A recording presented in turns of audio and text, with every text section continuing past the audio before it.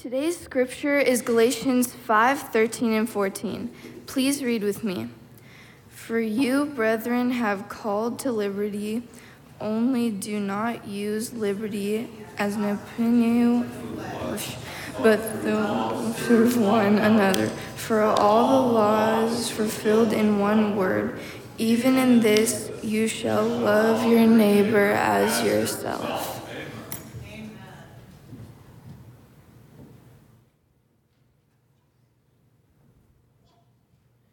I would like to invite Jennifer Scroggins and Madison, and I think there was one other baptism the previous week.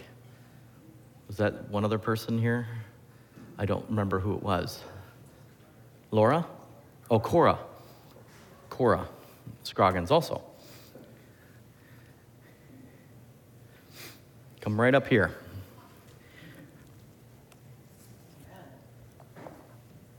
These young ladies have made their decision to follow Jesus, and I don't take that lightly. I've been a youth director before at camp, and the decisions that are made there are very real. And I know that we were not part of it, but we did see the baptisms on the screen. And we do want to welcome two of you. This is your first time you were baptized, correct? And Madison, you rededicated your life to Jesus last week. So I would like to have you welcome them into church. Who would like to welcome them into our church? All right. We want to say welcome to the family. I have one certificate here, but I have to have Pastor Zach sign it, and a book, but I will also get another one. This is Jennifer. This is yours. And then I will get one to you also, okay? We just want to say welcome to the family, and that we are very proud of your decision to follow Jesus, and we support you. Amen. Okay. You can go back to your seats now.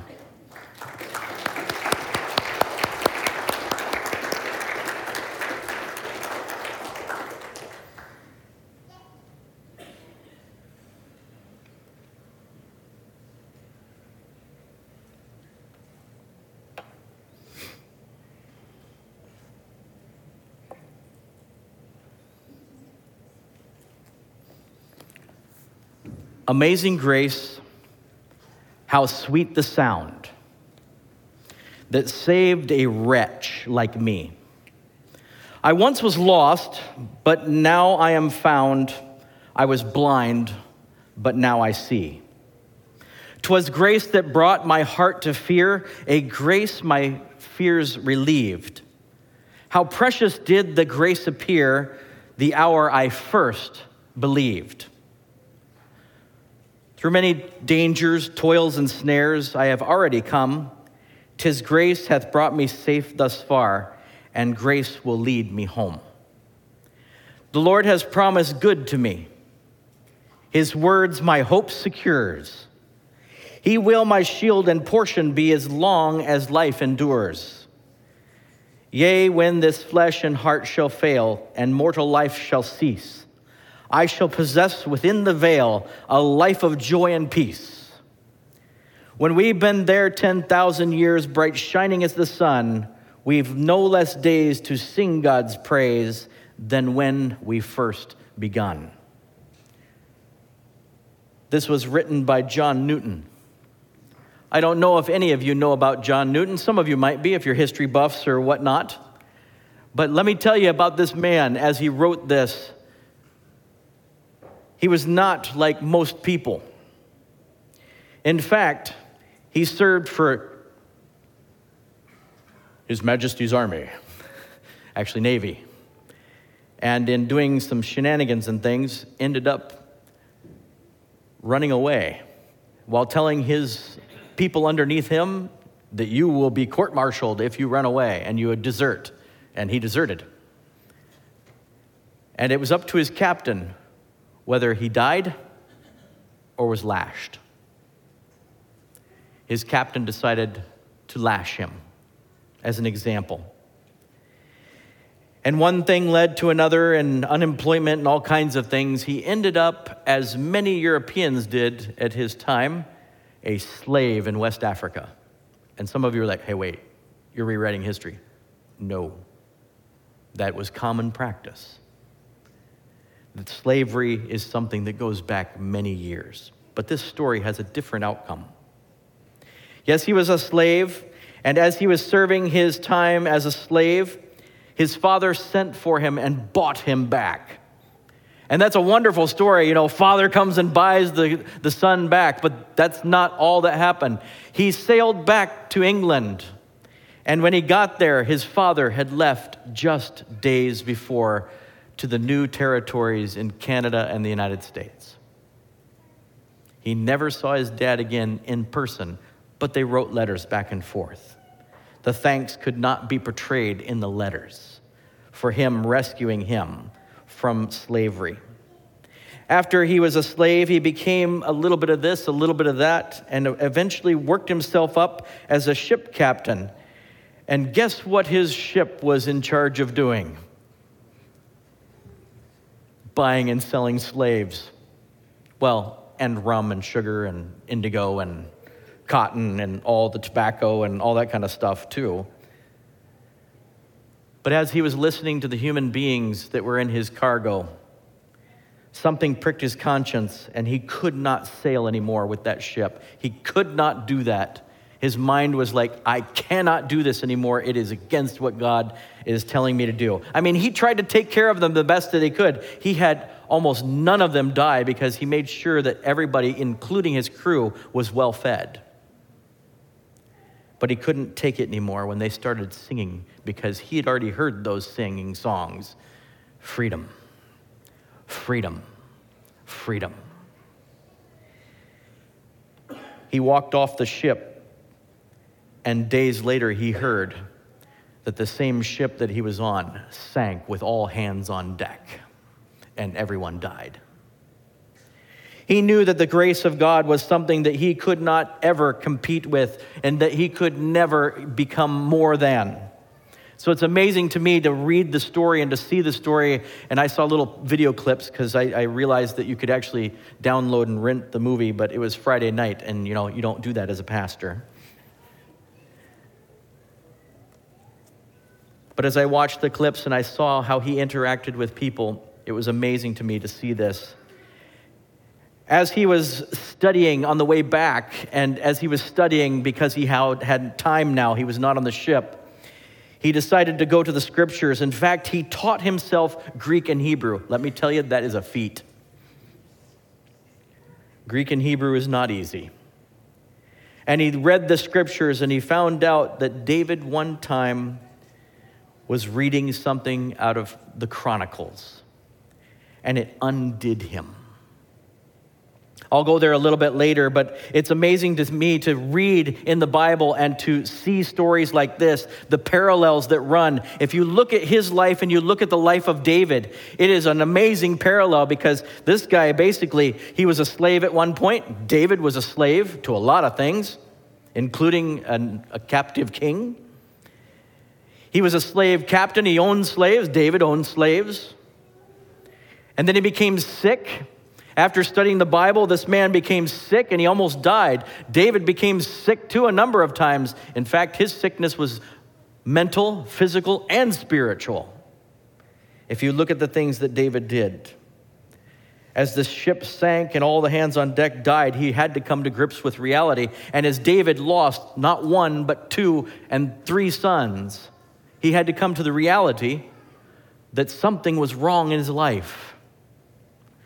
A new desire started to well up in David, and a new desire started to well up in John Newton. I must serve God.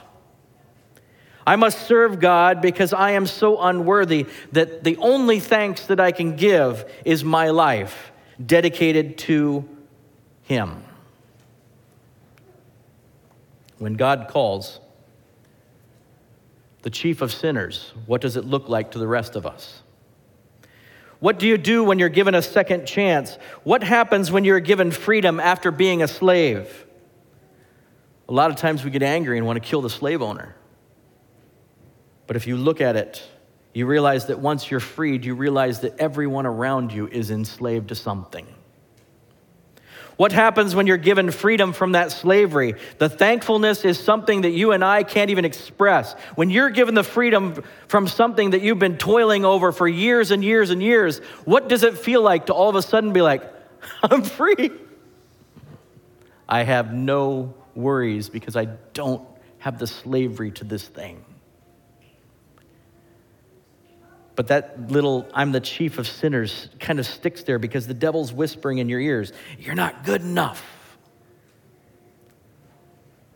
But we can see, as we look at the life worked out with John Newton and with David, that you are worth something, no matter if you're a king or a pauper. We can see that this life will be worked out if we have God there as our co-pilot.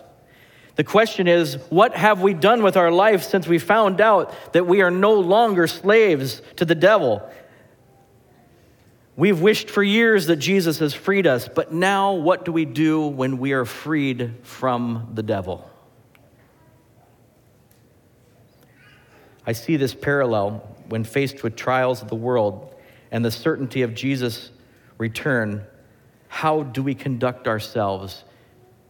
Not that we're David or John Newton, but how do we conduct ourselves now that we have been freed indeed? When Jesus is returning soon, what do we as people do? We can look like John Newton and the others that fought against slavery and say, you know what, it's all about that. It's about being free. That's the reason why we're Christian, is about being free from the guilt of sin. Or we can say, like them and like David even, now that I have been freed, I have seen myself be broken and repaired by God, I will follow God no matter what happens in my life. Too often we follow God until somebody else does something against us. Or we follow God until God allows something bad to happen. But when someone is broken and been repaired by God, I can't but think of the same things that John Newton was thinking when he read this one text, and I'd like you to turn there with me today. 1 Chronicles 17. Like, wait a minute, Pastor, the Old Testament has hope? Contrary to popular belief, there is hope through all Scripture. Because if you look at Adam and Eve, from there on, there is a new covenant in Jesus. It just wasn't realized yet. 1 Chronicles 17, I'm going to read verse 16 and 17. This is what really cut John Newton to the core. Then King David went in and sat before the Lord, and he said, "Who am I, O Lord God? And what is my house that you have brought me this far? And yet this was a small thing in your sight, O God. And you have also spoken of your servant's house for a great while to come, and have regarded me according to the rank of a man of high degree, O Lord God." And I'm going to continue on. "What more can David say to you from the honor of your servant? For you know your servant. You know me, God. O Lord, your servant's sake, and according to your own heart, you have done all of this greatness in making known all of these great things. O Lord, there is none like you." This is what inspired those words, amazing grace. You see, amazing grace is not something you get, but a partnership that you buy into. I feel inadequate to do these things. I feel inadequate to be a great shepherd. I feel inadequate to be a general. I feel inadequate to be a king. I feel inadequate to be a pastor. I feel inadequate to be a Seventh-day Adventist. And God says, I'll take care of it. How many of you have ever seen this before? Have you actually read the speech? It's an amazing speech. I would like you to read it if you can. But it's something that is a grappling with life and death and understanding where you stand in life. You see, no matter where you are this morning, no matter what slavery that you have been a slave to, no matter the things that you have done in your life, how have you treated others while you're in that situation? You still are faced with the one who dishes out the amazing grace, by the way. And yes, there still is a devil. But you can remain this morning in the fact that Jesus is there dishing out mercy to you and I. And I had a text earlier today, it was in the first slide. It says, don't use that mercy as opportunity to sin. Don't act as if you don't know me. Please just act like you're one of mine. Can you imagine what the boat ride was back from Sierra Leone? As John Newton has his freedom and is now riding in a different compartment of the boat, eating different kinds of food, and having different clothes on, what do you think he was thinking about? What do you think he was thinking about as his freedom was already purchased? What do you think the plans were when he was just sitting there, not even helping with the riggings or being in prison down in the hole? I'll leave that up to your imagination. I'll leave that up to your imagination, but I can imagine that all of a sudden in his mind, these words started to come to the surface. Amazing grace. How sweet that sound. It saved a wretch like me. You can remain this morning over and over again in your lost ways, or you can celebrate each day the life that you have been given. The second chance that you have been given to be a child that is redeemed or a king that has been redeemed from God. What will your work now look like? Will you be or not be? That is the question. And some of you are laughing because you've seen the same things that I have seen in my life. And sometimes those things are really funny. But they are serious as well as at the same time laughing. Because it is true. Are you going to be what you are going to be or not? These take on different meanings for different people. But until you've worn them, it's hard to imagine. I have seen these many times, and I've actually been shackled in them. And then to make it worse, they put you in the stocks while shackled in these. I don't know if you've ever been to any of those places, but these were put on and they put the locks on, and then they put you into those stocks. Those are not good. I mean, I don't like them. They hurt, they chafe, and all that kind of stuff. But when they put you in the stocks and those are on, whoo, let me tell you, talk about pain in ways that you never thought possible. But when John Newton started writing Amazing Grace, he was thinking about his experience wearing these. He was pushed from freedom into slavery. Tasting it himself, slavery had become widespread in the world, and it was always centering around cheap labor. Or, and here's the big sinker, or people serving me like I'm a god. You're like, Pastor, we don't do that anymore. Don't we? One of the biggest selling movies right now talks about a slavery of a different kind that's happening in the United States right now.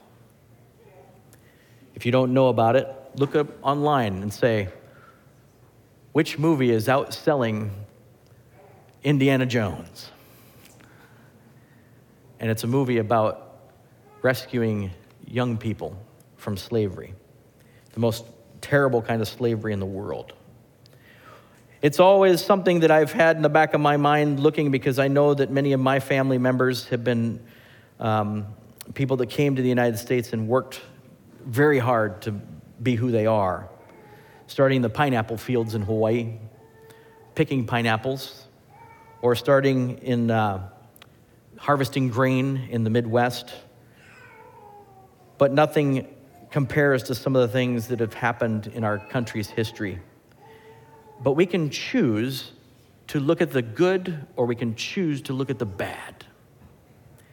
And I think as Christians, we can choose to look at the good things that have come out of this world, and we can choose to be the good that is coming out of this world, or we can look at everybody else and say, you know what, they're worse than me. 1 Corinthians 17, 25 to 27, down at the end, after all of this that David's talking about with God, verse 25 starts, "For you, O my God, have revealed to your servant that you will build him a house. Therefore your servant has found in his heart to pray before you. And now, Lord, you are God and have promised the goodness of your servant.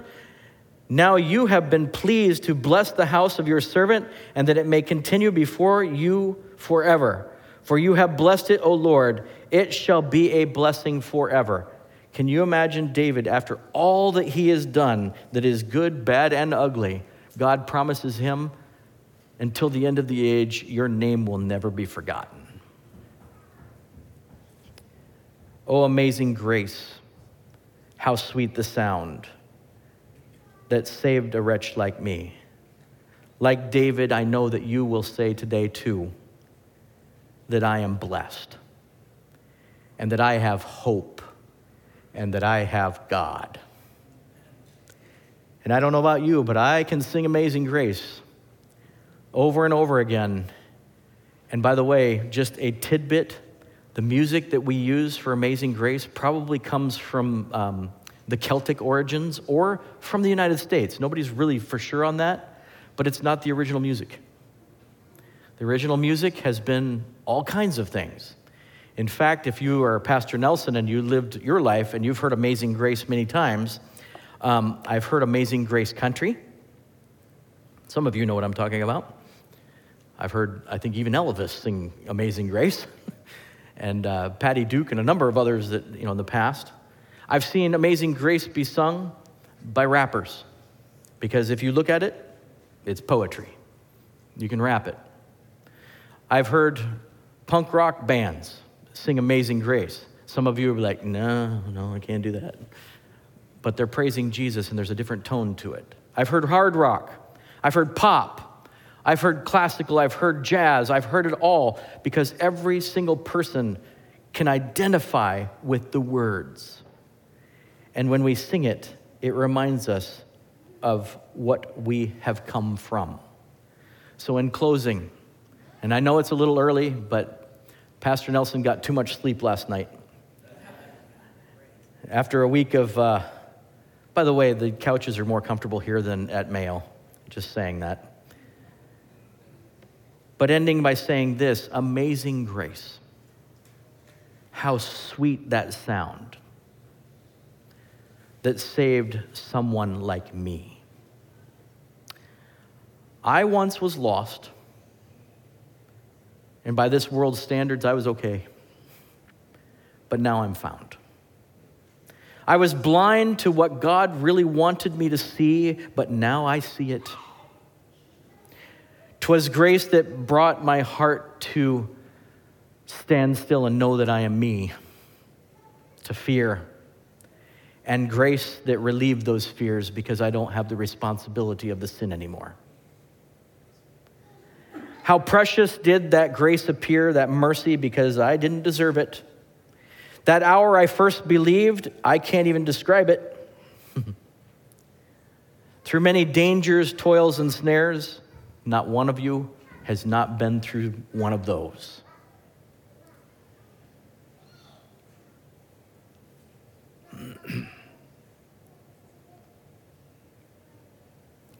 "'Twas grace that brought me safe thus far, and grace will lead me home." And this home is not the one I have here. I like my home here, but it's not the one I have here. The Lord has promised good to me, but Pastor, your son's in the hospital. Praise God for the little things. Because the devil, he tries to destroy us, and you know what? Just to remind him, your end is not pleasant. His word, my hope secure. When God says it, it's created in us. He will my shield and portion be. If you're on a ship and you are hungry and the waves are taking people out. In fact, one thing that when he came up from the underside of the ship one time and he was seeing the storm that was happening. Whew, have you ever been on a storm at sea? I have been once. between England and France. And they said the swells were 30 feet. And I looked out and I was like, doesn't look bad. Doesn't feel bad either. Until about 15 minutes when we got into the real channel, the boat started doing this. And then I turned green.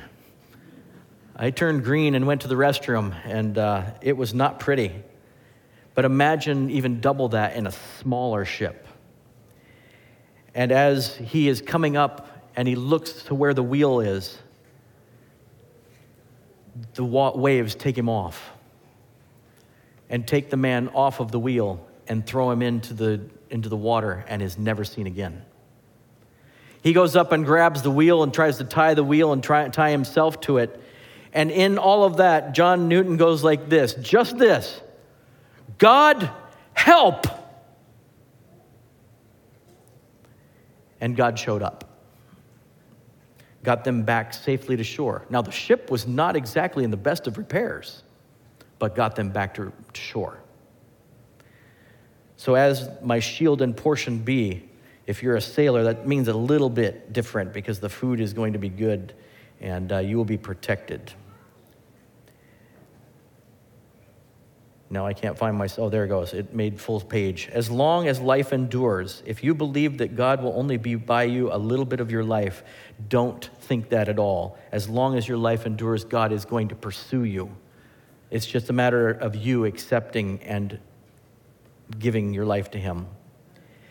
Yea, when the flesh and heart shall fail and mortal life shall cease, I shall possess within the veil a life of joy and peace. When it's all over, what can you say? Can you say, I am full of joy and I'm full of peace? When we've been there talking about heaven, 10,000 years bright shining in the sun, we've no less days to sing God's praise than when we first began. My friends, just because you're in heaven doesn't mean you can't sing heavenly songs, that you can't sing God's praises now. Because it says it doesn't matter where in your walk with Jesus, you can still sing the same song, and that is blessed to God. It, in my mind, would be amazing grace. So today in closing, as we close the scripture, look at the life of David. Look at the life of John Newton. And look at your life and realize that everything in your life so far has been amazing grace.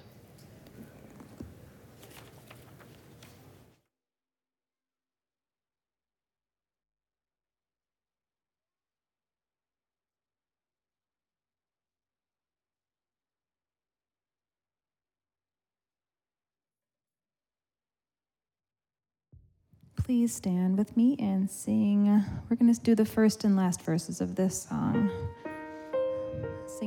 Singing to our grace giver.